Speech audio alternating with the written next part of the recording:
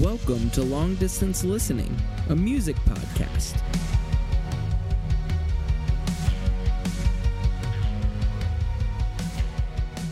Hello and welcome to Long Distance Listening. I'm Andrew. And I'm Nate. Welcome to part 2 of our Colony House Leave What's Lost Behind album review. We, in part 1, were able to interview Caleb, the lead singer of Colony House. It was a great interview, so much there. We're going to talk just quick about that before we get into this episode more. But if you haven't listened to part 1, please go back and listen to part 1. I think we're going to be referencing it a bunch and just kind of building off of what Caleb started for us. But this episode is our track-by-track album review. So we're going to go through all 13 tracks, track by track, talk about our favorites, maybe any least favorites, if there's anything that we didn't like, and just kind of dissect this album from a lyrical, musical, just every standpoint that we possibly can. All right, so Nate, you ready to get into this? Yes, sir. All right, so before we get into our track-by-track album review of this, we just wanted to go over just the overview of the interview. That was a little harder to say than I expected it to, but let's just jump into just some thoughts that we had from our interview. So, Nate, what are some things that maybe stood out to you and you enjoyed from the interview? Yeah, I think obviously there was so much to pick from, but the first one is when Caleb was talking about it being a concept record and he referenced Scott's advice where he was basically saying, don't let the concept get in the way of good songs. And I thought that was really great advice. Not that it's a criticism of the concept itself, but more that sometimes, for me especially, like I get very OCD with what I'm doing, and I'm like, oh, everything has to fit perfectly into this system or this very specific idea. And it ends up kind of having the opposite effect. Rather than inducing creativity, it kind of makes the creative nature of what you're doing feel very forced, and you have to fit what you want to do into this box. And so I thought it was great that Scott gave that advice, because I think this album did a great job of being partially a concept album, while also having those larger themes be addressed in different ways and more personal tracks that don't fit into that story. So not only was it good advice beforehand, but I think viewing the end product saw how it ended up working out and being great advice in the end. So I just thought that was good. And that was actually like something my wife and I have talked about a lot with certain things I've been working on. She's given me similar advice, like don't let the structures you set up for yourself get in the way of other good things you can be producing with either my poetry or with the podcast or whatever. All right, and then my second one was Caleb's John Foreman quote, where John Foreman told him, if you can think of a note, you can hit it. And that was just like so sick. And I mean, I just think what was so beautiful about that was it's actually a similar point to the concept album point, where it's like, don't confine yourself. Like, don't set limits on yourself, but make the most beautiful thing or the most incredible thing or the most ambitious thing you can possibly make. And you can rise up to the occasion and meet it. Like, you have the potential, you have the skills to like match what the idea that you've created. And obviously that's not fully true. Like, we do have limits, but I feel like you can't make art that way. Like, you gotta push it and push it and push it. I just think it paid off monumentally for Caleb, his vocal performances on this album, where, like you brought up, Andrew, during the interview, he really stretched himself and pushed himself. And I think John Foreman's advice was incredible and really helpful to make this album as good as it could be from a vocal standpoint. All right, Andrew, what are some things that stuck out to you? What's your overview of the interview? Yeah, so I think Caleb was just so generous with his time and his answers. I'm always just impressed by the generosity of people when they get in an interview, that they're willing to just divulge basically anything. He answered all of our questions and was super gracious about it. I think one of the things that I took away from the whole interview was more just how open and honest he was with everything, talking about from family to some of the struggles with label and re-signing. He just was very open and honest about everything. And he'd mentioned during the interview that this was kind of during the beginning of this interview cycle for this album, so he hadn't really formulated his thoughts yet, like his I guess go-to answers, the by the book answers that you should have. And even when Nate kind of gave his overview of the album lyrically, that Caleb was like, that's great, I'm going to use that, where it's basically he's still formulating his thoughts on everything.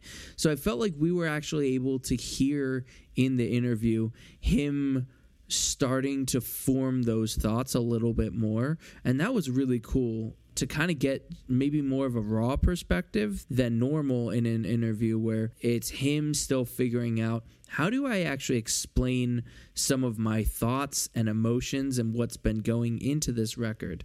And so I think that's what stood out to me, was more just the rawness of this interview, maybe compared to some of our other interviews, or compared to interviews you tend to get from artists like this, that this was just very raw and very open and willing to share anything. No, and just building off what you said, I also think the rawness wasn't just the quality of the information, but I also think it was the amount of information, which is what you're saying. And like, I think, sure, maybe he could have made his 5-minute answer to a question in 30 seconds. But what was cool is we got 5 minutes of a lot of extra details that were very interesting. And so I know he was kind of beating himself up at the end, like, hey guys, I'm sorry. I've been like kicking myself in the head. Like, can you please just shut up and answer the dang question? But I think for us, we actually appreciated that, because his length just added that much more detail and that much more behind the curtain, like you said, vulnerability, rawness to the conversation. All right, well, that was our overview of the interview. If that part did not make sense, that's probably because you need to go back and listen to the episode again. So make sure that you've listened to part 1, but we're going to jump into the meat and potatoes of part 2. That is our track-by-track album review. So we'll just jump right on in. So we're going to start with track 1. Track 1 is called Looking for Some Light.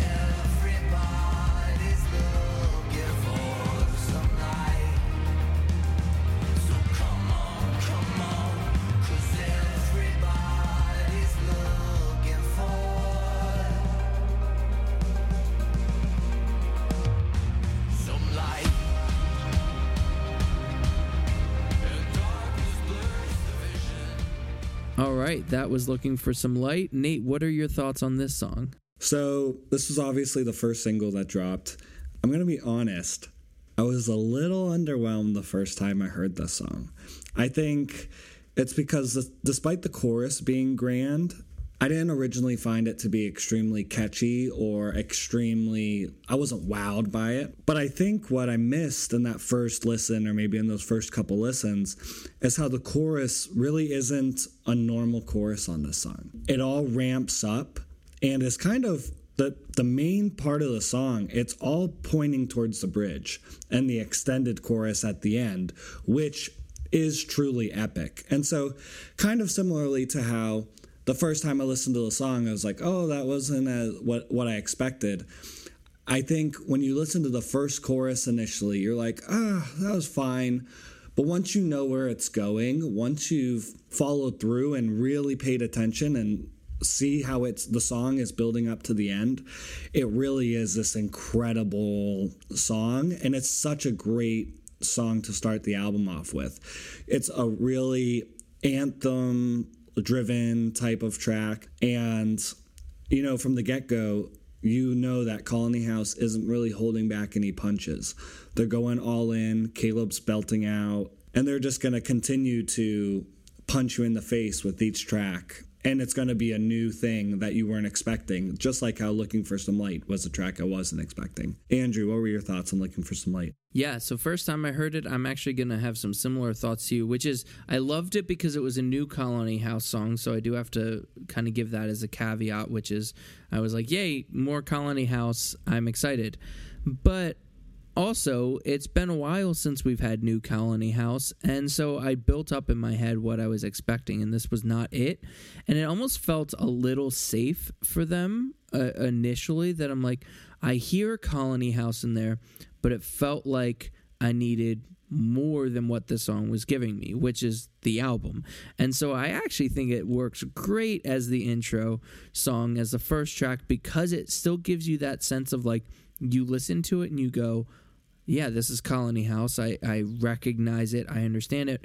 But it is different. It's not exactly what you expect. And you're like, I want more. Like, give me more, not just in the song, but the whole album. And actually, the more I've listened to it, the more I think this feels like a very flushed out song, too. I felt like it was missing something, but it really isn't, at least for me, anymore. And I think Caleb put it a good way for this whole album, how he mentioned in the mastering process that they basically pushed it as loud as they could, so it feels like it's bursting at the seams. And so you're right, the song just builds to that bridge, and it's so big and so powerful. And now that I'm listening back, I can like hear that volume in it, that it feels like it's wanting to like burst and tear open, and whatever analogy you want to use, it wants more. And so I notice it in the guitars. I think there's some incredible guitars, some really cool different parts, but I think the parts that hit me most are just these huge, deep, gritty, distorted power chords in the bridge that just, they're so big and they're almost dark and just like in your face.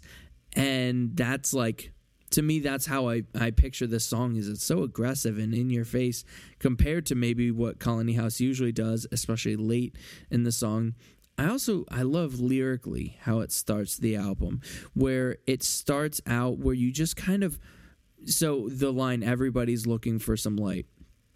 It basically, this whole album feels very much like, hey, come on in. This is our story. This is not just Caleb's story, but he tells it as a unified story of come on into the story. Let's all be here together, struggling with these same things and working through the different songs lyrically, what he tackles on each song. So I really love that this is kind of time where it's like, hey, let's all come together. And then there's kind of this call to action in the bridge lyrically that I just, again, I think the whole song, it's perfect to start out the album. And in context of the album, I think this song is really great. There's only one song that works better, I think, in the context of the album than this one for me. So it's a great start. Real quick, I forgot to mention my thoughts on the lyrics, and I'll just be super quick. Building off what you said, I really think that phrase, everybody's looking for some light, also humanizes others. And it kind of helps make sense of people's actions when you're prone to judge, kind of viewing them in the sense of like, they're looking for happiness, and they're looking for joy, and they're looking for love. And even though they're probably misguided in the way they're pursuing those things, understanding people's motivation can kind of help kind of put you on level playing field. And it's like a lot of the same mistakes you make and a lot of the darkness you have in your life are from inappropriately pursuing these things as well. And so just humanizing one another on this journey, I think, was an important way of phrasing that, as well as, like you said, with bringing other people into your journey as well. All right. That was great. Great start to the album. Let's move to track 2. Track 2 is called Runaway Part 1, Love Has a Limit. Never know where I'm going, but I know that I'm never gonna stay. Mr. Runaway, is it safe to say to be lost in the middle is the price that you feel you gotta pay? All right, Nate, what did you think about track 2? So, Andrew, if there's like one song title that would describe my relationship with you, I think it would be this. That you want to run away because love has a limit? Well, yeah, kind of just like people wonder why our podcast is called Long Distance Listening. We used to live close to each other, and I moved away. True. That's true. And this idea of love having a limit, my limit, I mean, I was past my limit, man. And so that's why I had to run away. All right. When we got the album early, we didn't have the lyrics. And even now, as we're talking, we don't have the lyrics, actually. And so my focus listening was much more on the sound of things than on the message. I mean, certain messages are hard to avoid. Like, everybody's looking for some light. Yeah, some phrases are just like blatantly obvious, but some phrases are like much more in the background.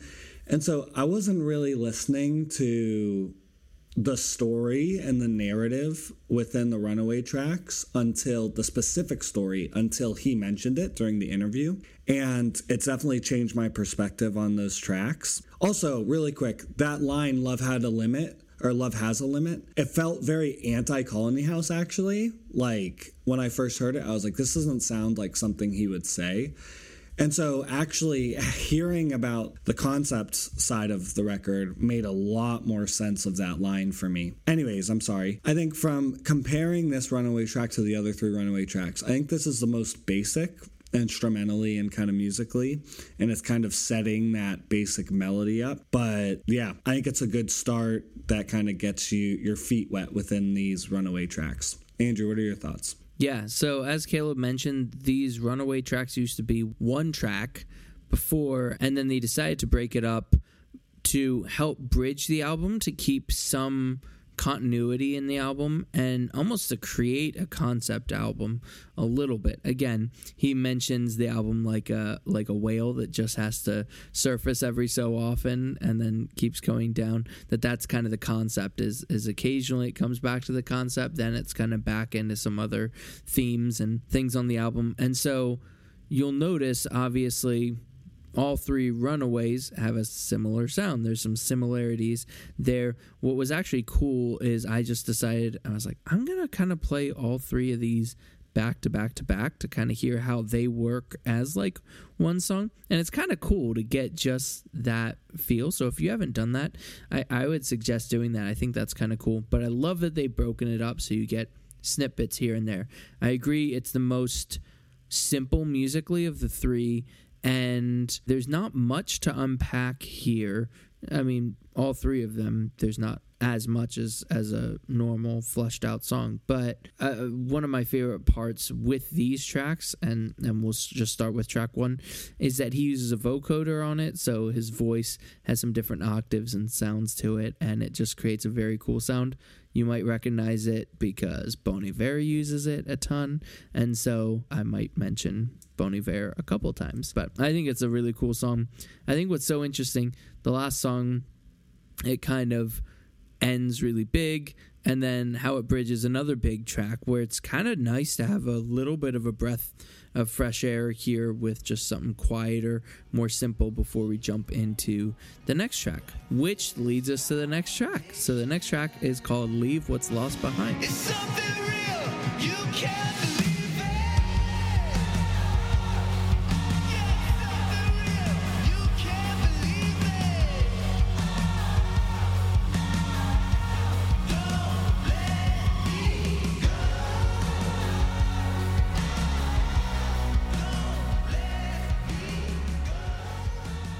All right, Nate, what are your thoughts on Leave What's Lost Behind?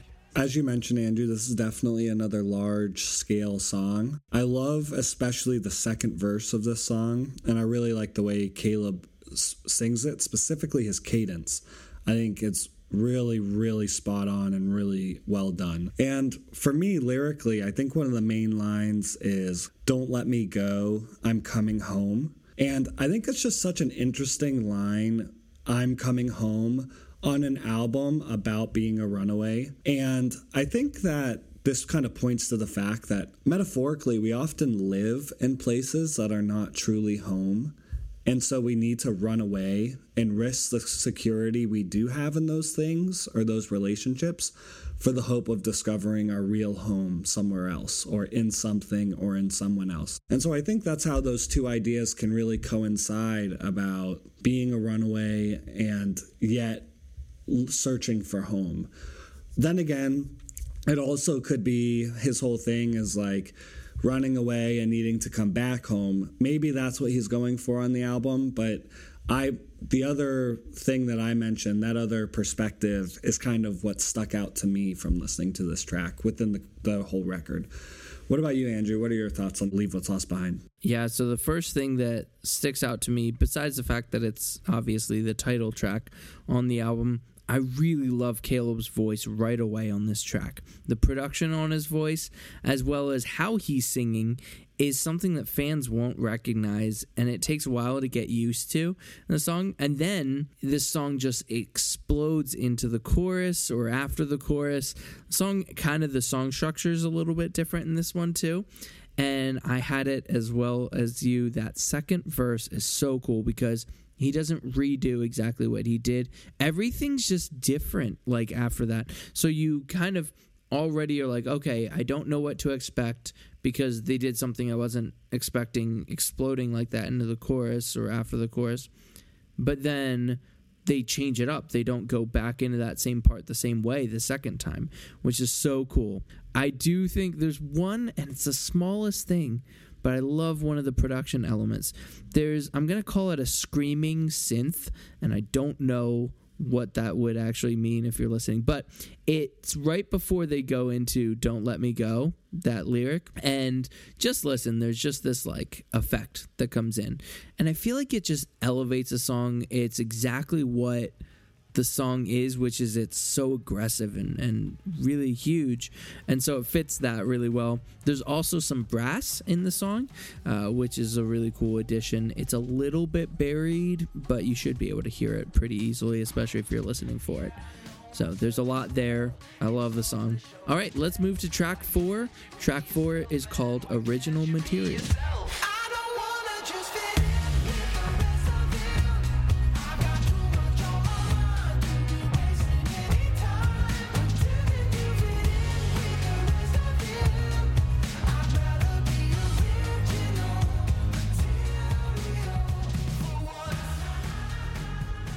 All right, Nate, what are your thoughts on Original Material? Yeah, so I think in contrast to Looking for Some Light, even though this similarly is not a song we've heard from Colony House before, like this type of pop song is like very different from anything they've ever done, this is still more something that I would have expected. Like I was less surprised by this, and that's not a bad thing at all. I just think to compare and contrast the releasing of those first two singles, that was kind of how I reacted. So back in the day, I was a big Foster the People fan, and I loved the album Torches. And this song definitely has some Foster the People vibes, and it's kind of spread all over the place, but it's especially in the verses. I think this is one of the catchiest, if not the catchiest song Colony House has ever made. Yeah, I mean, just listen to it and try getting it out of your head. I mean, it's like a really difficult job. And so not only is it catchy though, but the lyrics are solid. And the lyrics are kind of about being yourself. And those lyrics aren't groundbreaking, especially in today's culture. Like that theme of lyrics, like you hear that everywhere. But I think the way they do it is very well executed, especially for the concept of this album. So one of my favorite lines on this whole album, which is very personal, I highly doubt people will identify with it the same way I do. And it's, I'm starting to get tired of spinning in a spiral, held under the pressure like a gravitron. And so for those who don't know, a gravitron is like basically a carnival ride where you get in it and it just goes in circles and circles and circles, and your back is like, your whole body is just stuck against the wall because of the gravity.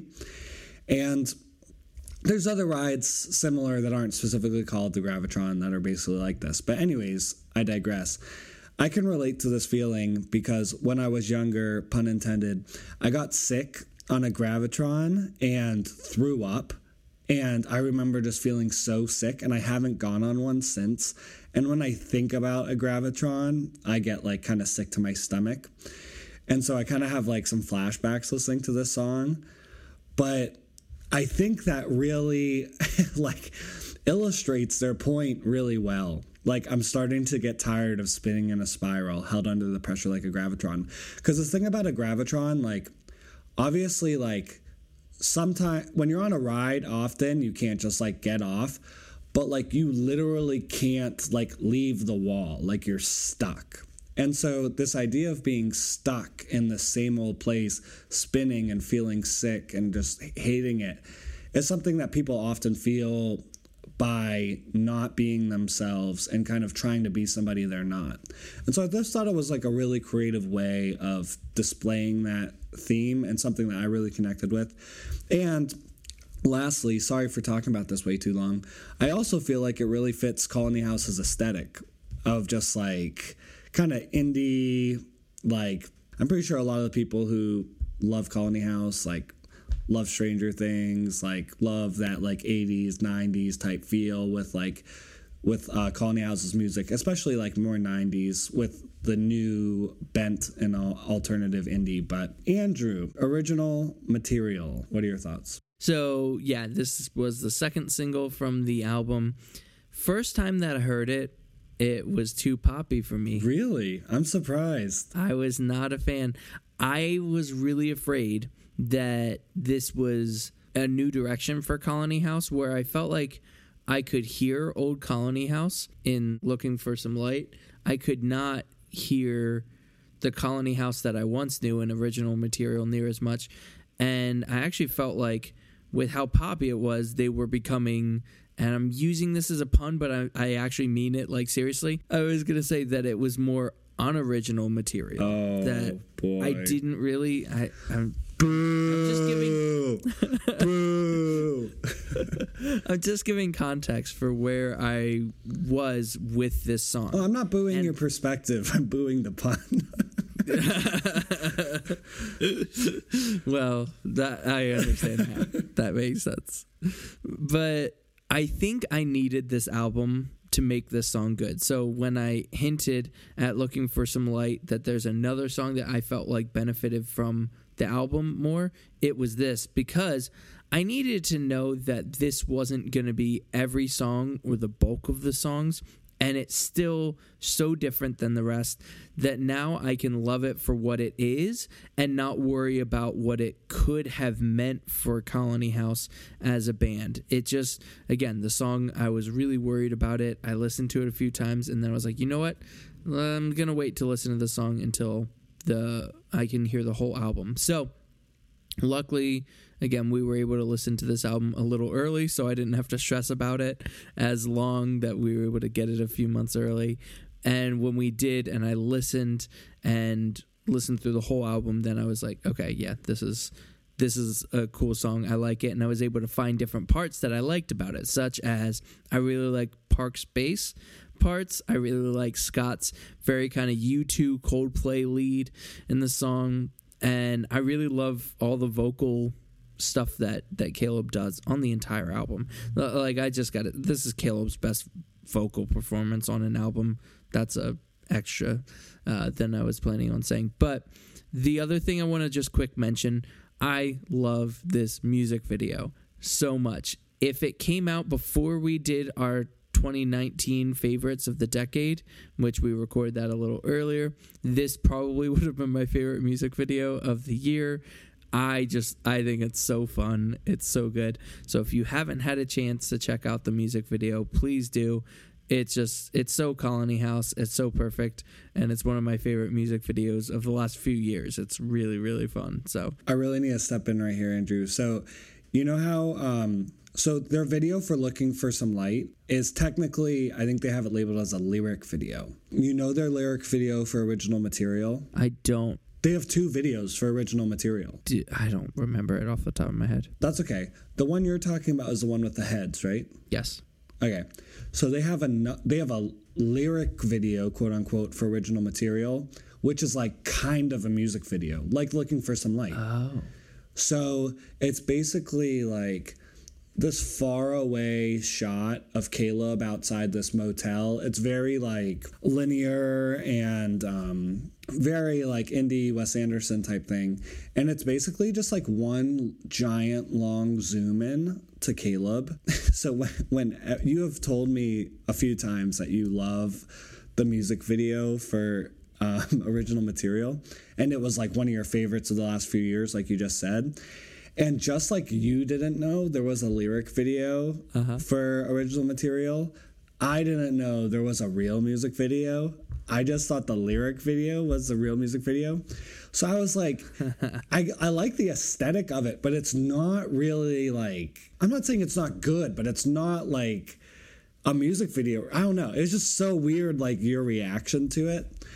And then eventually, as I was like doing some like YouTube and Colony House or whatever, I was like, oh, there's actually a music video for this song. That's what Andrew was talking about. So I just some behind the scenes. Andrew didn't know that, but yeah, I was just like so confused when you were like freaking out about the music video. I was like, yeah, I wasn't trying to have some hot take that a slow zoom in is the best thing ever. Yeah, but check out the music video, not the lyric video. Thank you also for clarifying that for our listeners. So please note that there's a difference and watch them both. Watch both, exactly. Yeah, I'm gonna watch the lyric video because I didn't know it existed. So. Thanks, Nate. You're welcome. Thank you, Andrew. Of course. All right. Let's move on to track number 5. Track number 5 is called El Capitan.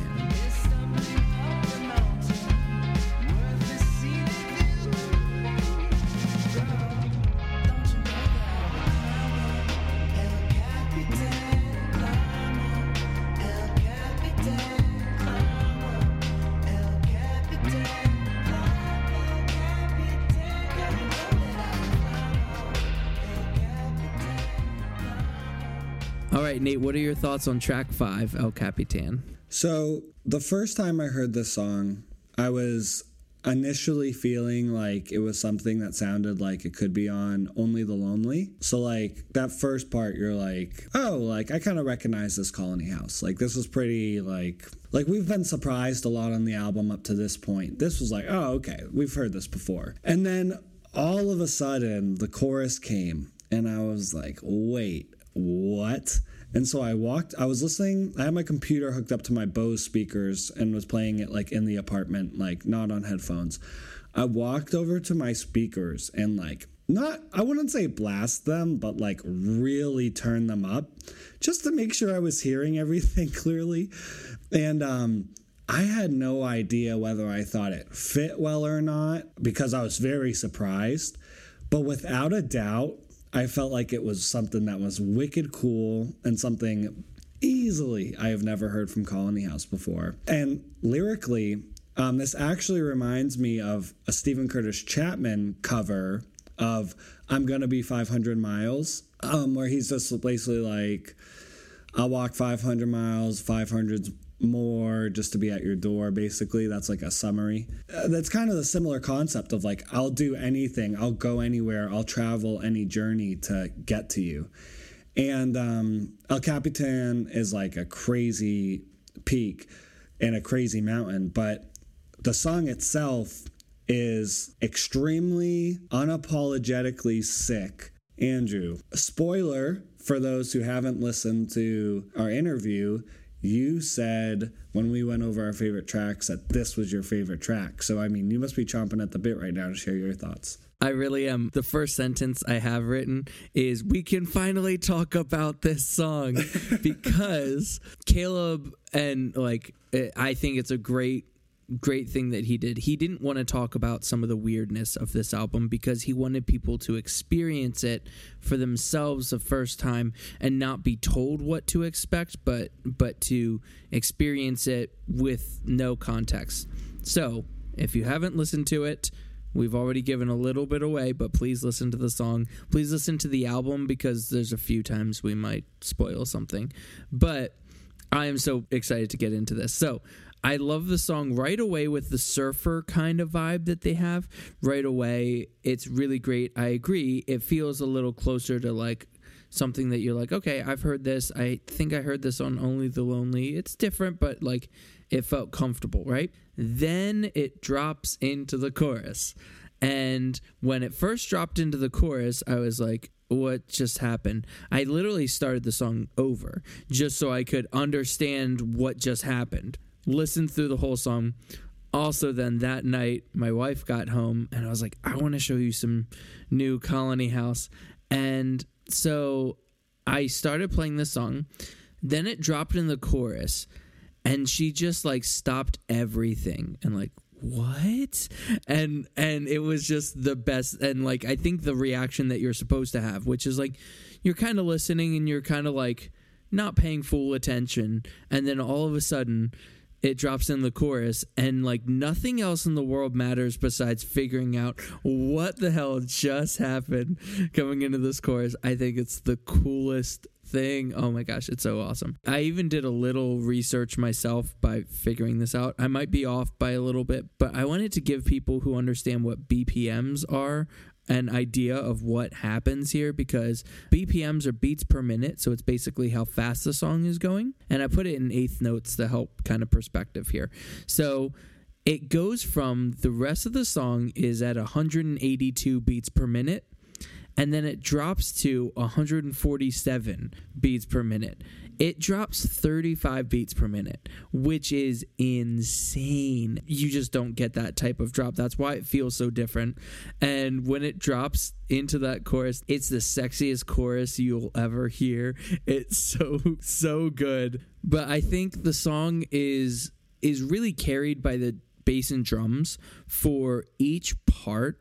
Both Park and Will just nail their parts and the transitions, and I'll give most of that credit to Will on the drums, because he has to transition them from 182 beats per minute to 147, and that's one of the hardest things to do. It's so cool. This song is incredibly hard to pull off with those changes in it. I'm really hoping that they play this one live, because I'd love to see their live execution of this one. But I think also the way that they're able to layer throughout the whole album, but in this song too, these really bright and kind of chimey, clean guitars on top of these distorted or fuzz-based fuzzy guitars is just really incredible. There's so much on this track, and if you can't tell, I love it. We'll get to favorite tracks later to see if it's changed since then. But yeah, it definitely was one that hit me real hard right away, and I still love it. All right, let's move to track number 6. Track number 6 is called Why Even Try. Keep my head held high. Arms open wide. All full clear eyes. If I live, if I die, all the damage is done, so why even try? Everyone's scared that they're not enough. All right, Nate, what are your thoughts on Why Even Try? Now, this was actually Caleb's favorite song from the last one as well. So yeah, what are your thoughts on this track? Yeah, so I wanted to share my thoughts on the song when Caleb mentioned it was his favorite on the podcast, but because we were kind of trying to be respectful and not give away too much, I just kind of didn't share what I was feeling. And my main thoughts are with the lyrics. And so I just love the lyrical transition on the phrase, why even try, on this track. I think it's both clever and powerful. And if you haven't done a deep dive on the lyrics yet of this track, I would pause the podcast and do that and like really pay attention to the lyrics. It was so neat listening to Caleb talk about the difficulty of finishing this song and how it all came together, and just like the care and determination to make this song what it deserved to be. Like, not settling for making it okay, but continuing to grind and grind and grind until it was as great as it could be in their minds. And his determination really paid off, as I think this is one of the strongest songs, not only lyrically, but also vocally. And he really pushes himself, and the results are incredible here.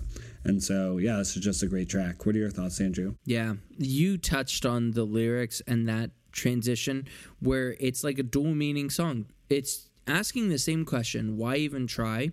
But basically after two different types of setups or context, and it completely flips it on its head. The lyrics are insane. They're so good. I think the first thing that you'll notice when you're listening to the song, besides the acoustic guitar part, which is really awesome and in a really cool timing, is just how different Caleb's voice is, again, on this song. It's softer than normal and almost just like his whole tone sounds higher than normal. Then his voice in the chorus really explodes into something more resembling his voice that you're used to knowing, until maybe the end of the chorus that he goes into his falsetto, which he's used before, but I feel like it sounds a little different on this. And I really feel like his voice and the lyrics are the thing that carries this entire song. And I would say these are my favorite vocals of Caleb on the entire album. It's just insane how good his voice is on the song. Every time that I listen to this song, I get like a new layer of Caleb's voice in it. He also explained a few things about how he tracked vocals on this song that I think are really cool for context. So you can just go back and listen to him explain it. But it's a really, really good song. And it's kind of at the halfway point of the album, but it really feels like it swells the album so much to this point that everything that you've heard, he keeps unpacking some of these same lyrical layers that he's been building to as well, which I really love. All right, Nate, we're going to move on to track 7. Track 7 is Runaway Part 2, called Love is a Compass. Mr. Runaway, you gotta take a breath.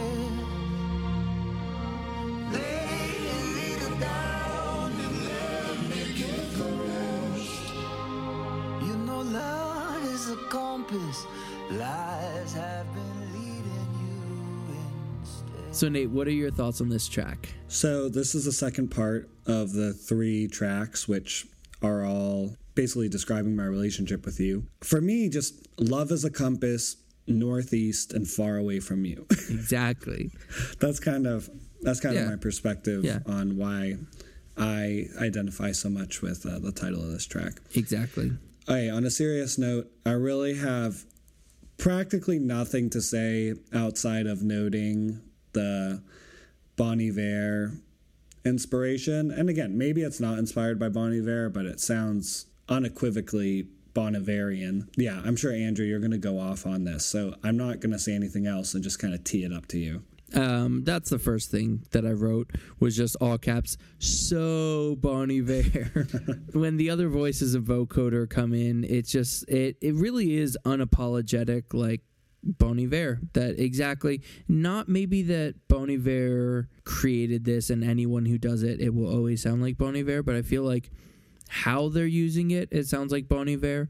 Just because I feel like Bon Iver uses this vocoder and the way of layering vocals, he uses that a whole lot. So it's hard to not think that it sounds like Bon Iver. The strings on the song are gorgeous too, and I really love what they bring to the song. I also really love how Caleb is actually changing his voice based on the character that he's talking as, right? So this is a conversation, this Runaway. It's a conversation between two people. And I was noticing that his voice, especially when I play them back to back to back, you can hear him sing differently based on who he's talking as. And that's insane. It's so cool. It's so detailed, and I love it. It's a cool layer that he's able to add to the song, and it really adds to the whole album.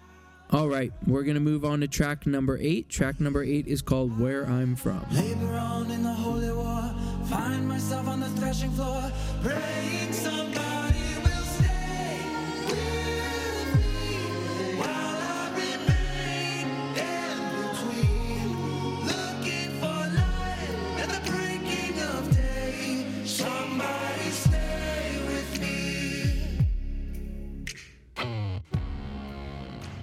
All right, Nate, what are your thoughts on Where I'm From? I don't like it. That's why I moved to Boston. All right. So this is the 3rd single. And Andrew, we actually didn't know this was going to be a single. Even when we talked with him, we had too many questions for Caleb. And so we had to kind of edit the questions down as we were talking with him. And this was one of the things that we were thinking about asking him. Are the first 2 singles it, or are they going to release a 3rd single?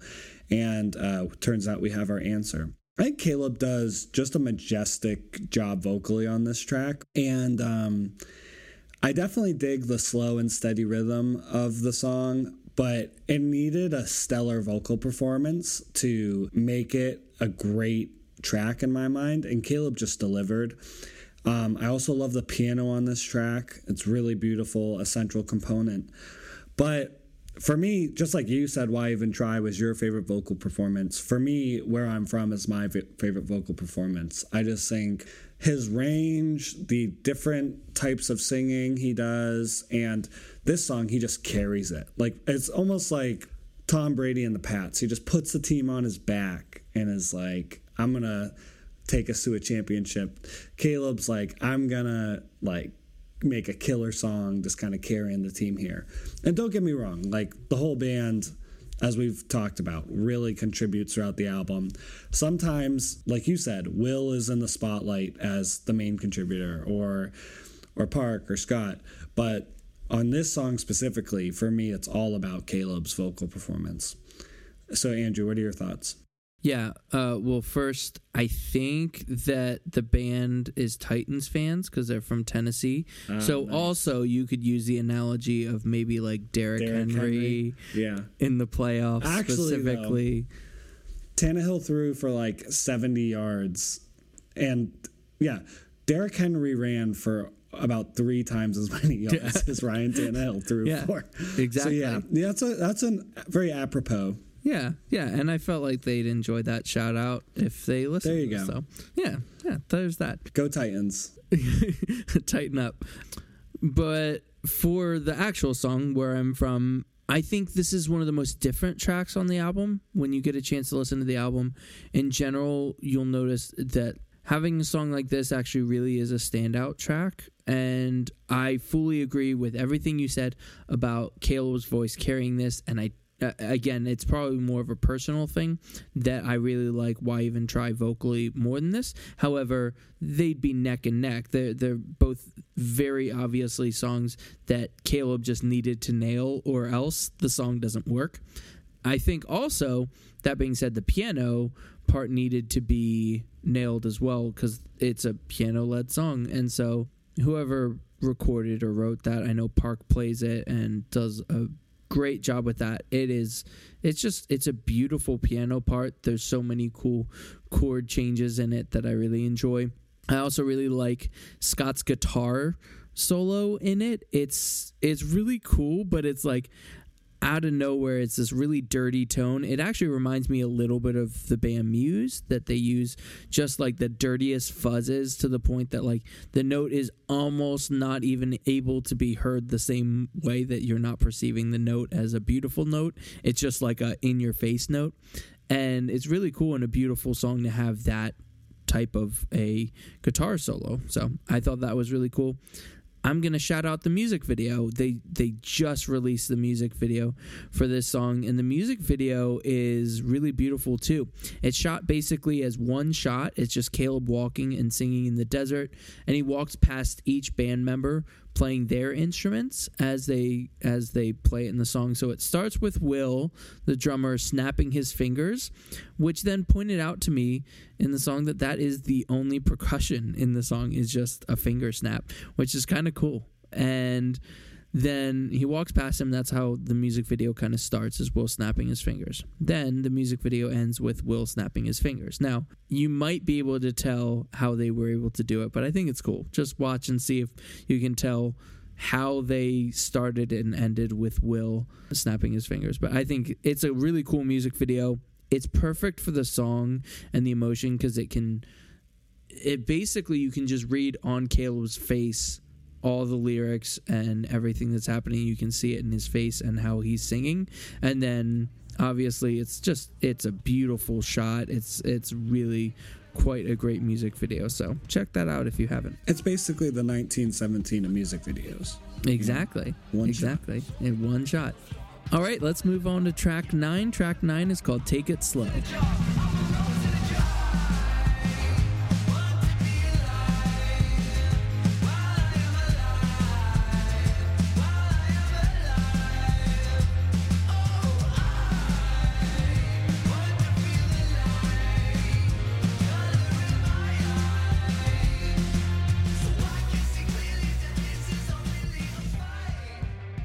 All right, Nate, what are your thoughts on track 9, Take It Slow? This was your favorite song when we mentioned on the first podcast. Yes, it was. So, anyways, this chorus to me feels inspired by the Beach Boys. I mean, Only the Lonely was pretty Beach Boys driven, but what's cool about this song for me in particular is I feel like every part and every aspect is just spectacular.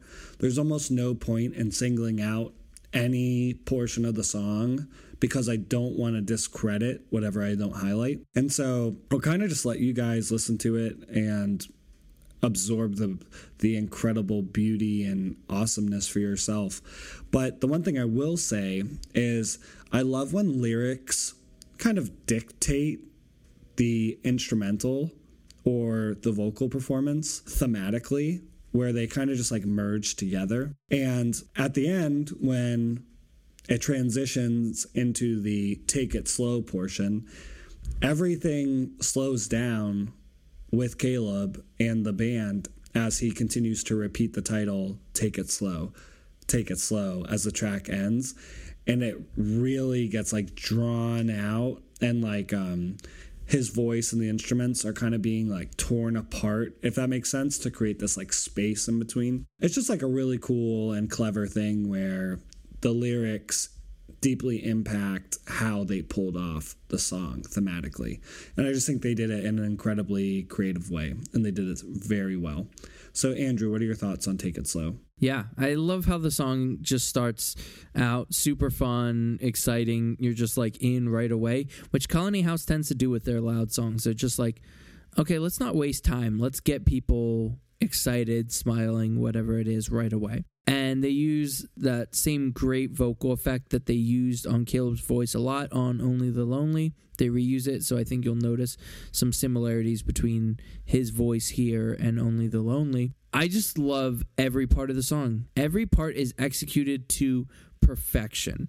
The mixing, the recording, it's all mixed and recorded to perfection, that there's not a single part that is wasted or not as strong as the rest. It is so good. I have the BPMs again because they do a crazy drop here, and so they go from 175 to 125, which drops 50 beats per minute. It's insane. And I was just listening to it this morning, and I'm not sure if you've ever listened to a song and you catch yourself like emoting and then you realize how stupid and dumb you probably look. And I realized that same thing because I had the biggest, dumbest smile you could possibly have when they drop into that Take It Slow part, that like I just like couldn't help but smile. It's the weirdest, coolest thing, similar to El Capitan. Man, I must just be a sucker for those things. So, like, if there's a band that does this type of stuff, please let me know, because I guess they're going to be my new favorite band. But I just think it's so cool how it does a major drop like that into the ending section, and then it continues to slow down from there. So it goes to 125, but then it goes much slower after that. It's just such a well-executed track. Another track that I would love to hear live just to see, how do you pull a track like this off live? I'm not sure how well you can, so prove me wrong, Colony House, but it's such a cool song. And for those of you who might be going, actually by the time we release this, it will have happened. But for those of you who went to their album release, they're going to play it there. So somehow they're going to play it live. And so that'll be fun for them to see. And hopefully the rest of us get to see it on their tour as well. Two quick things. One cool thing they said on the interview is they were basically like, with Only the Lonely, they felt pressured into making an album that would work just very easily and be an easy crossover to their live shows. And they were kind of just like, yo, screw that with this album. And we're just like, we're going to make the best music we can make, and then we'll figure it out. Like, it's actually kind of very similar to the John Foreman advice, just from an overall production standpoint. And I think it definitely paid off here, where if you were thinking about, hey, can we pull this off live, you would have never made this song. And I'm not saying they can't pull it off live, like you said, but it's like you wouldn't even dare to go here if you had that mindset. And also, Andrew, a second thing that I thought of is you mentioned like, hey, are there any Like, show me any other bands that do this. And I'm not recommending a band to you, but actually recommending a band to our audience. This band doesn't sound like Colony House, but if you want a band that keeps you on your toes and just like is doing one thing and then drastically switches to another, and yet it all like works out, and maybe it doesn't make sense, but it just works and it's beautiful and it's sick. Listen to Cola by A Beacon School. We did an interview with Patrick, who's basically the mastermind behind A Beacon School. And Andrew, I think that's actually a great example of a band that continually, almost with every track, like reaches a point where he'll just deviate into a different direction. Maybe half his tracks are going one way and then they'll shift another, but it all works out so well, just like Take It Slow and like El Capitan. Yeah, that's a really good point. And I mean, check out our episode also on A Beacon School, because we do track by track with Patrick from A Beacon School. That was a great episode, and that might actually, now I might realize why I love A Beacon School so much, is just, man, I'm a sucker for that apparently. So thanks for pointing that out. I think that's really good. All right, let's move on to track number 10. Track number 10 is called Julia.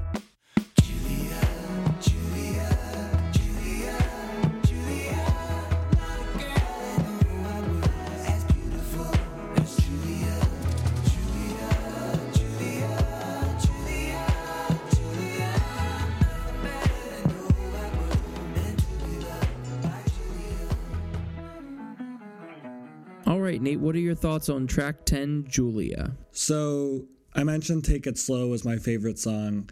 As I was initially trying to think about what was my favorite song for our interview, it was between Take It Slow and Julia. And it has these kind of, hey, Andrew, I don't know if you know this artist from back in the day. Do you remember Sean McDonald? Yeah. It kind of has some Sean McDonald vibes in the verses, especially with Caleb's vocals. Yeah. So the piano and the strings, though, are my favorite aspects of the track.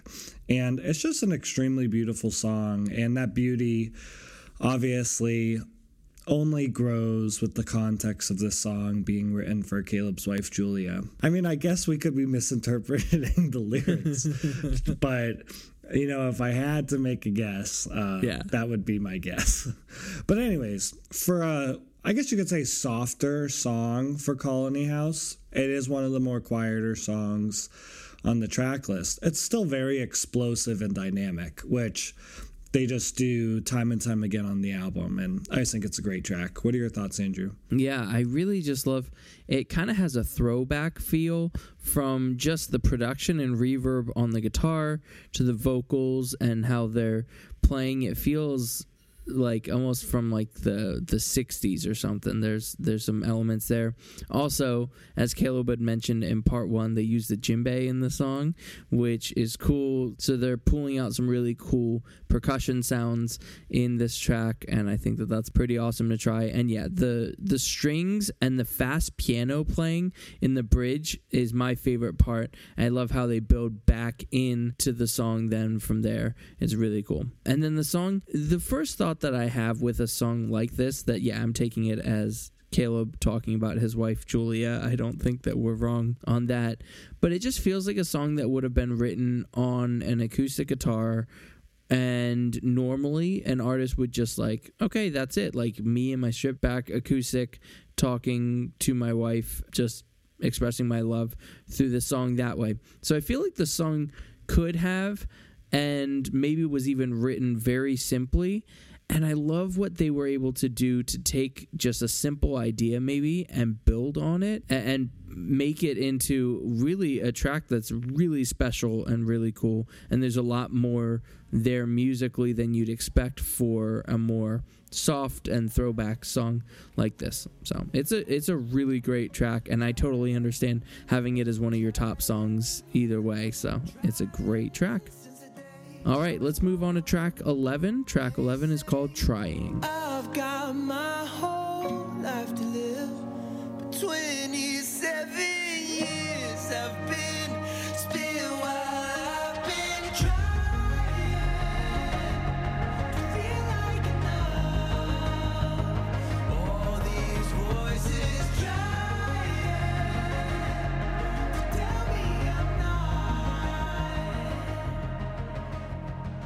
All right, Nate, what are your thoughts on track 11? This is my putting up with Andrew song. I'm trying.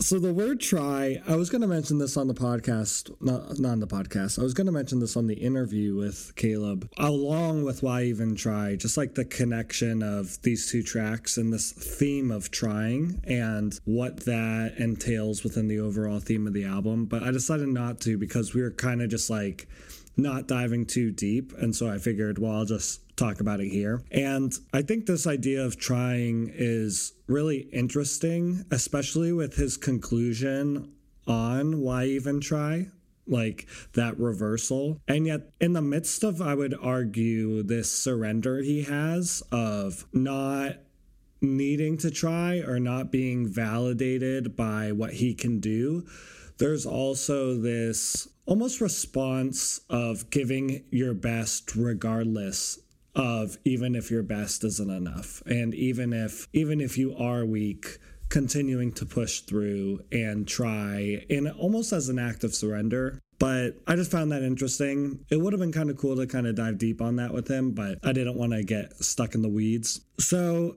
instrumentally though, the song is very synth heavy. And I don't think I've heard any Colony House songs like it in that regard. I think it's my least favorite song on the album. I love synths. It's my least favorite song on the album, and I really like it. So, I mean, that's kind of like where we're at on the album, where it's like there's not a single weak track.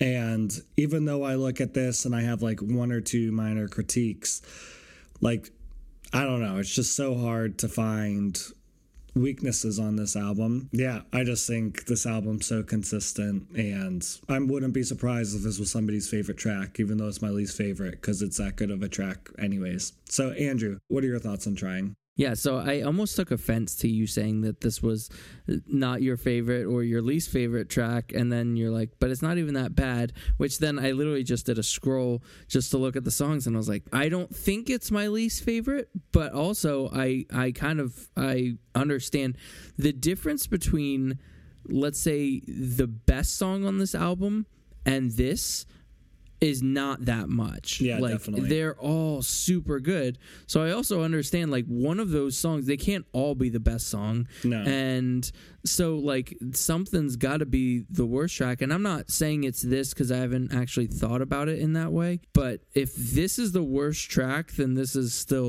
this might be the best album we're going to listen to this year. Like, it's insane to me because I really like this song. I really love the piano in the song, how it starts. I really like that they cut everything right before the second verse. It catches me kind of every time, except now maybe I'm finally understanding it and waiting for it because I really like that. And then I really love when it comes in big with that arpeggiated and pulsing synth.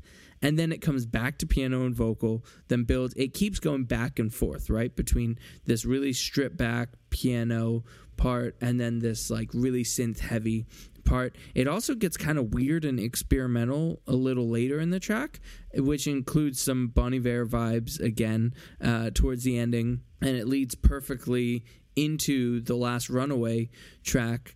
I just think it's such a beautiful and layered song, and you're right, it's so different than anything they've done, and for them using a lot more synth than they ever do, because they really don't use synth much. They're usually more of a guitar-driven band. It's so cool the layers they were able to add. Even piano, again, like this whole track is using elements that they really, as a band, didn't use before this album, and so I think it's such a cool song. I love the experimental nature of it. I love that, again, at track 11 out of 13, they're adding more layers to each song and to the album as a whole. All right, let's move on to track 12. Track 12 is our final Runaway. It's Runaway Part 3, The Wait.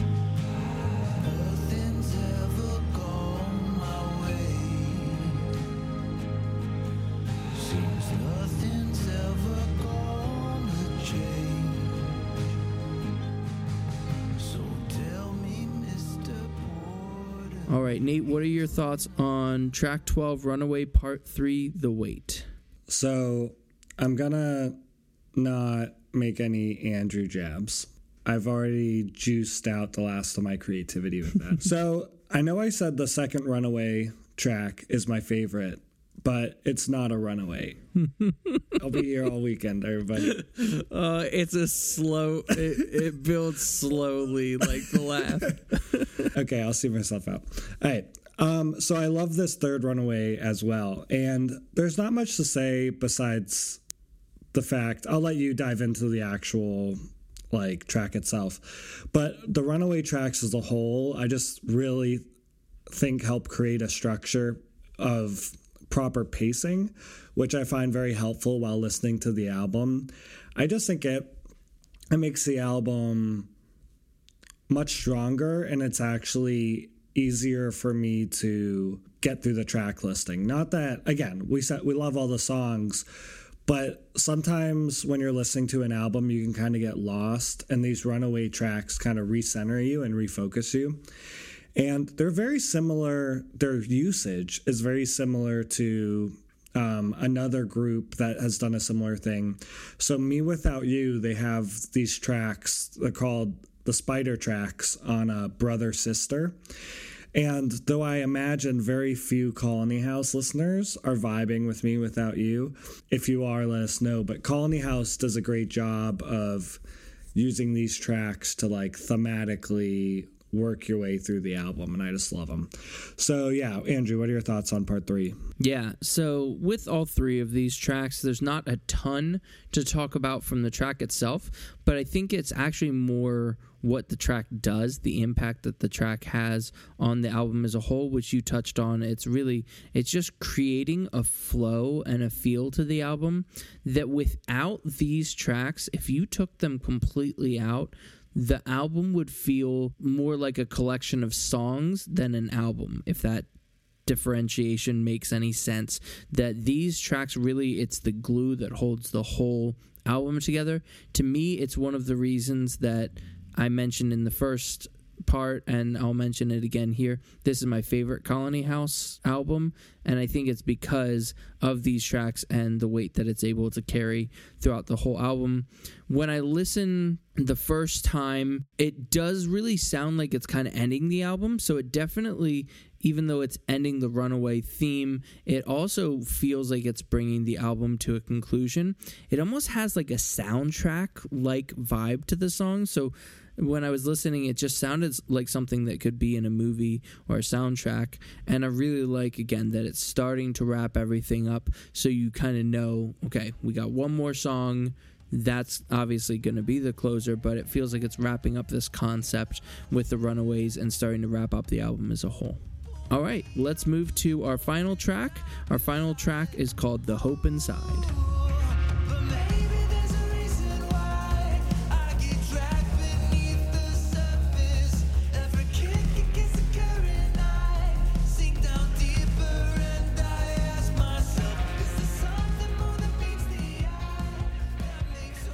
All right, Nate, what are your thoughts on The Hope Inside? Yeah, so I like how straightforward the song is. I think the straightforwardness helps the listener focus on the lyrics, and I think these are some of the strongest lyrics Colony House has written. I also think it's somewhat reminiscent of Looking for Some Light in that direct, forward nature. On an album where there's so many different directions, these tracks don't stray off the path as much. They're just much more focused and pointed at you. And I also love the guest vocals. I don't know who sings them. We weren't given that information. I'm sure we'll find that out once the album drops. And we're probably in some other interview or whatever, but I think they fit perfectly.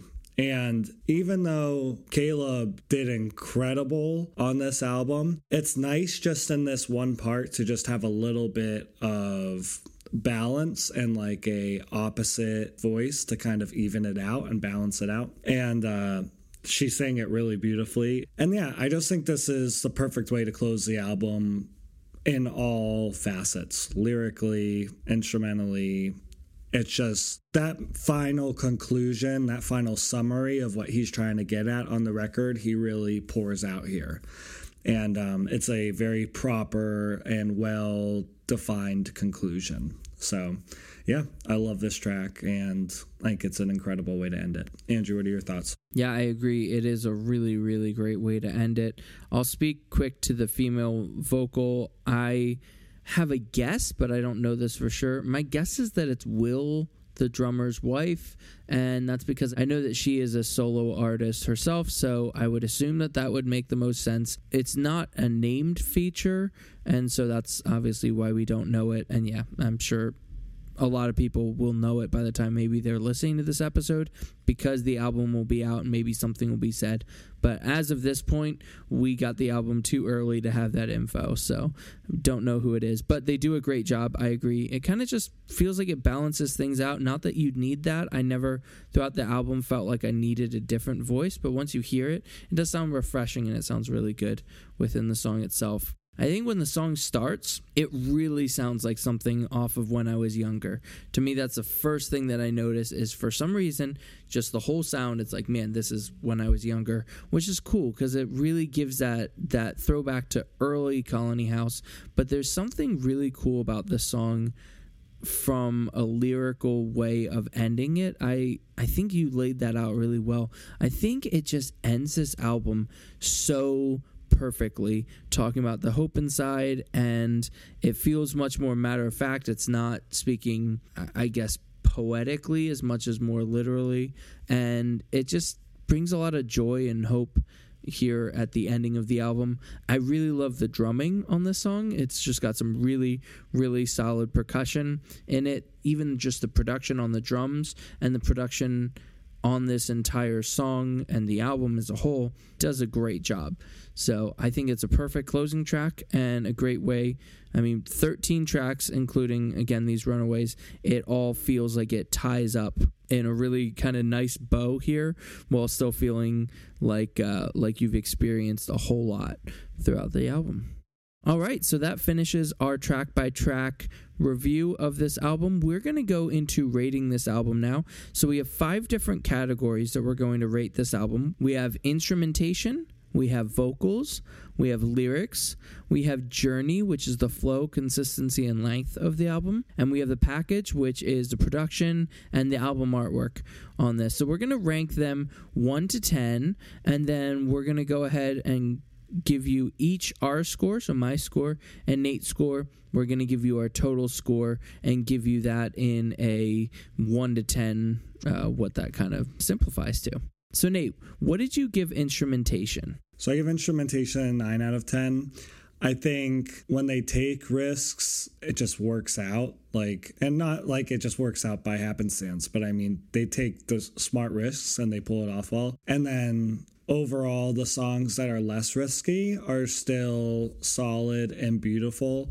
I would say the only thing that would stop this from being a 10 is really not that it's not complex, because there are a lot of complex parts, but there's still I could easily see them with their next album continuing to grow and make it more impressive instrumentally. And so it's tough because it's I feel bad giving it a 9, even though a 9's a really high score, but I also just think I still see some room for them to continue to grow, I guess. What are your thoughts on instrumentation? What'd you give it? So I gave it a 9.5 out of 10, and it's literally my exact reasoning is exactly what you said, which is I think this is Colony House's best album instrumentally. Every single person in that band pushed themselves to basically their limit, it feels like, on this album, and executes this album so perfectly. I think the reason I didn't give it a 10, so the reason it's not 10 out of 10, is I think a couple times on the album, things are shown on the album and throughout the album that just blow your mind and go, wow. If they continue down the same path of just mind-blowing parts, there's still room to improve as well. So as incredible as the album is, it does feel like they still could actually write a better album instrumentally than this. So I'm leaving that little space the same as you are to say I think that they could do even better. Not that this is bad, but just I don't want to say 10 out of 10 because that means that they can't get any better on that. So yeah, I think we're in agreement there. All right, what did you give vocals? So I gave vocals a 9.5. And I think the vocals are the strongest part of the album for me. Very similar to Dimly Lit, which we just reviewed before this, the episode before. My thing is, like, vocals are so easy to make uninteresting. Like, it's so easy to sing in ways that just kind of sound good, or, oh, like, you sing along with the song or whatever. Like, it's so easy for vocals to become monotonous and just not really capturing. And yet, it seems like on every song, he is doing something either weird or creative or unique that I've never heard him do before, or maybe even I haven't heard many other people do before either. And I just think vocally he really pushed himself, and it showed off, and it paid off big time. Because again, I just think the vocals, again, there's no weak part of the album. Like, in all these categories, nothing's weak. But if I had to pick something that's the strongest, I would say it's his vocals. What about you, Andrew? I agree fully with you. That's why I personally gave it a 10 out of 10. I don't know that Caleb could get any better than this, honestly. I feel like he maxed his voice out. Every single thing that he does seems to pay off, and it works. So that whole idea that he said from John Foreman, if you can think it, you can sing it, he seemed to dream pretty high on this album, and his execution was totally there as well. So I thought this was his best vocal performance of any Colony House album, and it really does carry the album. I think it was something I noticed a little later as I've listened to this album. I've listened to this album so many times by now, but I'm probably noticed it in the last 3 to 5 times through this album, just how perfect Caleb's voice is on this album and how many songs are actually carried by his voice. I would say maybe half the songs, if you take out Caleb's voice, they're significantly worse. Like, his voice just adds so much and carries a lot of tracks on this album. So I gave it a 10 out of 10. All right, what do you give lyrics? Yeah, so I think the lyrics were the hardest category for me to rate. I'm going to end up giving them a 9.5. I was thinking between a 9 and a 9.5. And let me just give you my internal wrestle. Let me just explain that a little bit. So Colony House's lyrics are rarely poetically, like, brilliant, in the sense that, like, he kind of just, like you were talking about the hope inside, he just kind of, like, comes out and says what he wants to say. You know, of course there's times he's poetic, but most of the time it's, like, very clear what he's trying to communicate, and he clears that. And I was kind of viewing that as, like, a negative and, like, a simplistic thing for him lyrically, even though I thought the lyrics were still strong on the album, which is why I was feeling 9. But what kind of pushed it to the 9.5 is just me kind of more understanding that as a stylistic choice rather than, like, oh, like, if you're more poetic, that means the lyrics are better, which that's just not the case. Some of the most non-poetic and straightforward lyrics can hit the hardest and be most powerful. Yeah, I just think lyrically, too, there's not really a weak track, and he communicates his messages very concisely and very clearly. And yeah, he just does a great job on the album with those. What are your thoughts, Andrew? What'd you give it? So I'm giving it a 9 out of 10, but I think for all 3 things, like, you've been starting all of them. So far, this is the most that I'm just like, what Nate said. Like, that's my answer, is what Nate said.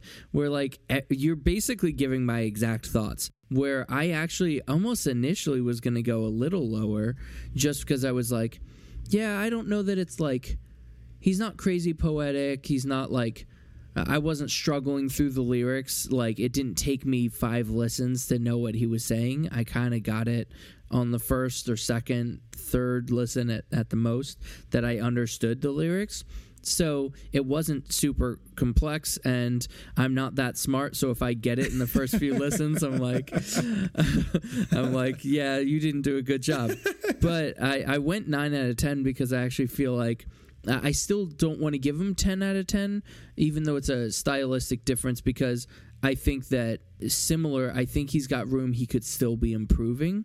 So I gave it a 9 out of 10, assuming that he can keep improving his lyrics over time. But I think these are great. I actually think this whole album is his best album from a lyrical standpoint as well. That's where, like, almost everything that I'm going down, I'm like, best that Colony House has done. Best Colony House has done. So if I don't come to the conclusion that this is their best album, that's on me, because they're proving with every single thing that this is the best that they've done. So yeah, I gave Lyrics a 9 out of 10. So what Nate said. All right, Nate, so what are your thoughts on the journey? That's the flow, consistency, and length of the album. Yeah, so I gave this a 9.5, and the reason why is the well-used runaway tracks and creating that structure and pacing combined with consistent quality of songs in between those runaway tracks and a great opener and a great closer. I mean, I would say this is almost textbook on how you should structure an album. And I'm not saying every album should have tracks similar to the runaway tracks, because obviously there's many ways you can pull off structuring an album. But this is a great example of how to structure an album well. And honestly, this is probably for me, even though I have vocals 9.5, lyrics 9.5, and journey 9.5, I'd say this is probably second, slightly above the lyrics for me, just because I think they did a fantastic job structuring the track list here.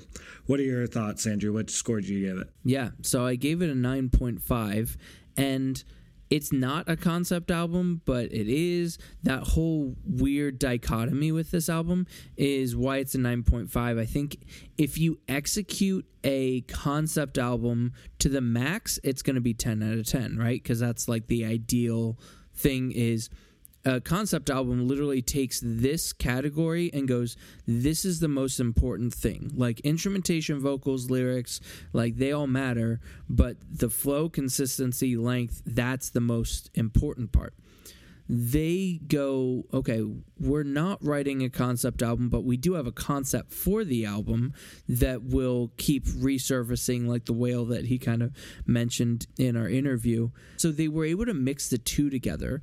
And I think this is the best possible scenario you could get from this. If it's not a full concept album, I didn't think I would even go as high as 9.5 on anything that wasn't a concept album, just because I try to reserve that for the albums that, again, this is the most important thing. They obviously put all the time into it, but they put so much time and energy and thought into this category.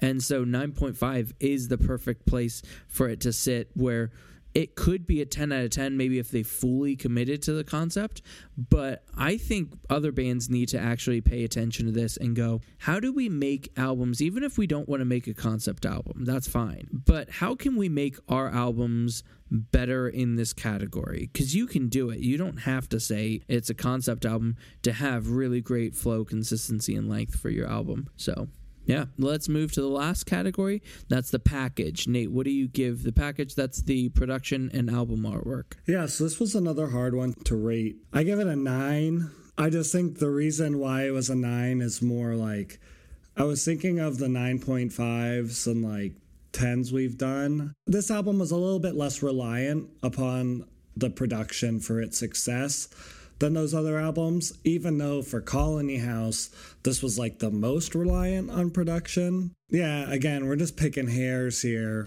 It's where there's nothing I can critique about the production. I do like the album artwork. I wouldn't say I'm in love with the album artwork, but I do really like it, which is a part of our rating. And the production, again, this is another one where like, I want to see what they do with their next album, because I could see this score easily growing if they continue to push themselves in this way. So yeah, I gave it a 9. What are your thoughts, Andrew? So I gave it a 9.5. I'm mostly pulling that because of the production as well. I like the album artwork. I still feel like there's maybe some room to improve, but I love the production. And one of the things that I love is that they maybe didn't go by the book with just, this is how an album like this should sound, that they actually push the production. And I'm actually giving production almost more to like, again, how it's mixed and mastered, even how Caleb would mention how they really made it just a loud album that feels like it's bursting at the seams and just wants to kind of come undone, but it doesn't.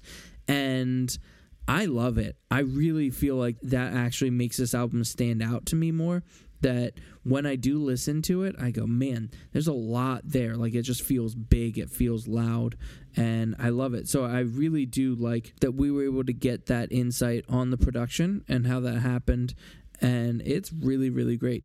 All right, so that brings my score to a 47.5 out of 50. That brings Nate's score to a 46.5 out of 50. And that makes our podcast score a 94 out of 100 or a 9.4 out of 10. So this is one of our higher ranked albums. It is just so good. We couldn't endorse it more than we are right now. So if you haven't given this album a listen, or you need to listen to it more, please do that, because Colony House made a really, really great album, and Nate and I both really love it. So for those of you who love this album and love Colony House, we have another segment that we're going to move into. So Nate, do you want to tell us about our next segment? Yeah, sure. So it's called Fish in the Sea. And even though there's only one Colony House, and they are very unique, which is why we love them so much, there are other bands that draw from similar inspirations and have similar sounds, or are considered in a similar genre, that we thought we could recommend to you. Most of you will probably know all these bands, or maybe most of you will know none. I have no idea what you guys are listening to these days. But the way we create this list is we go on Spotify and we simply click on Colony House in the fans also like section. And we look through those bands, and we both maybe see a band that we already know and like and recommend that, as well as find a band or artist that we don't know as well or don't know at all, and see if we can find a band we don't know that we also like. So this is actually a practice for us to discover new music, and it's just a very easy way for you guys to discover new music as well by using that tool on Spotify. So Andrew, what are one or two, I don't know how many you picked, what are some of your fish in the sea? Yeah, so one of the first ones that I noticed, and I'm just giving this band a shout out because I love them.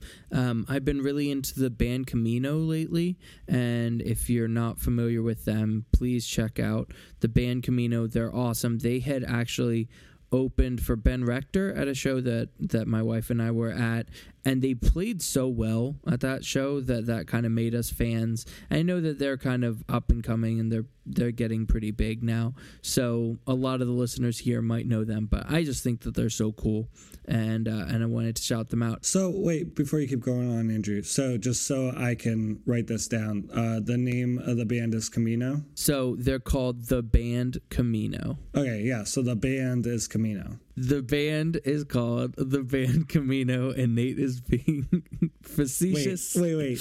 I'm confused. Andrew, I think you just stuttered because you said the band is called the band Camino. You like stuttered. What's the name of the band? Yeah, so the band is Nate, shut up. That's okay. The band's name. You can share your second band. Yeah. So my second band is a band that I hadn't heard of before, and I was listening through a bunch of the bands. Now, I actually knew a lot of the bands on the artists that you might like page. They're probably because I like Colony House so much, I was aware of these other bands, but there was a band, I'm going to try and pronounce it.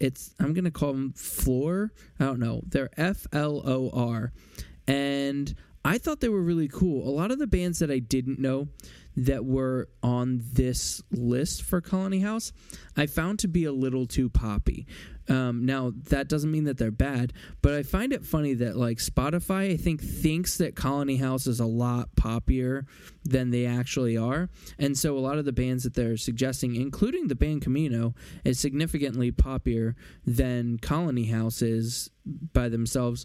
So I was trying to find something that was a little less poppy and had a little bit more, I don't know, complexity to their sound, and that was the band Floor. And I thought that they do a really good job. I only listened to their newest album. It's called Ley Lines, and that came out last year.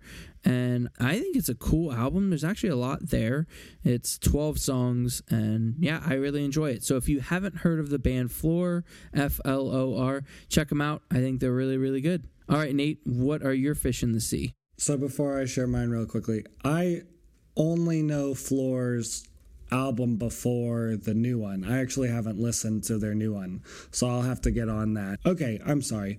So the band that I already knew that I really like is Bad Sons, and so I love their album Disappear Here, I also really like Language and Perspective, and their newest album sucks. I'm sorry if people like that album. And to be fair, I haven't even listened all the way through because I had a hard time getting through it. So I'm unfit to share my opinion on it anyways because I haven't given it a full listen. But Bad Sons especially disappear here. And then the band that I discovered, you were talking about bands being too poppy. From what I remember listening to, this band was probably in that too poppy category. But they're called Courtship with a period. And their album Denial in Paradise, I was listening to a few tracks on that, and that definitely caught my interest. I'll go back and listen more to them to see if I really like the album as a whole. But they were a band that caught my eye. So yeah, we'll be asking you for your Fish in the Sea, bands you like that are similar to Colony House. You don't have to find them on the Fans Also Like page. You can just share bands that are similar to Colony House that you like. We'll ask you about that on our Instagram. And yeah, let us know. We always want to discover new music. That's part of the reason why we do the podcast. Not only do we want to share new music, but we want to discover it ourselves. So we'd love to hear your recommendations.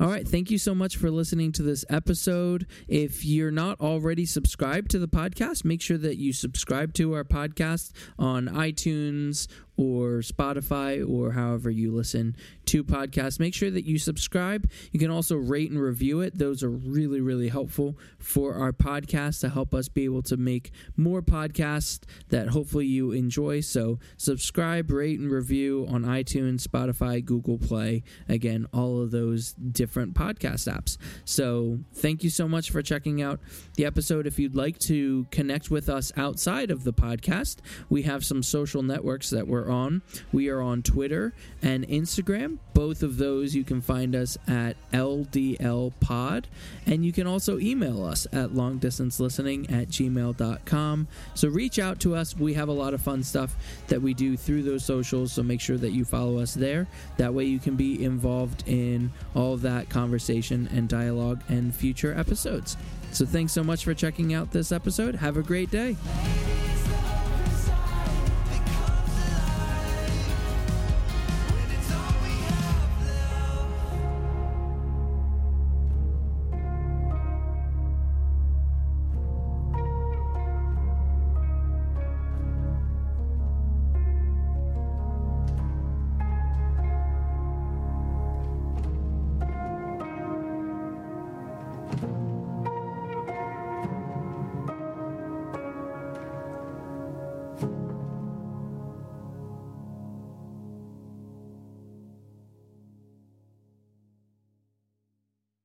BPM means bursting pimple murder.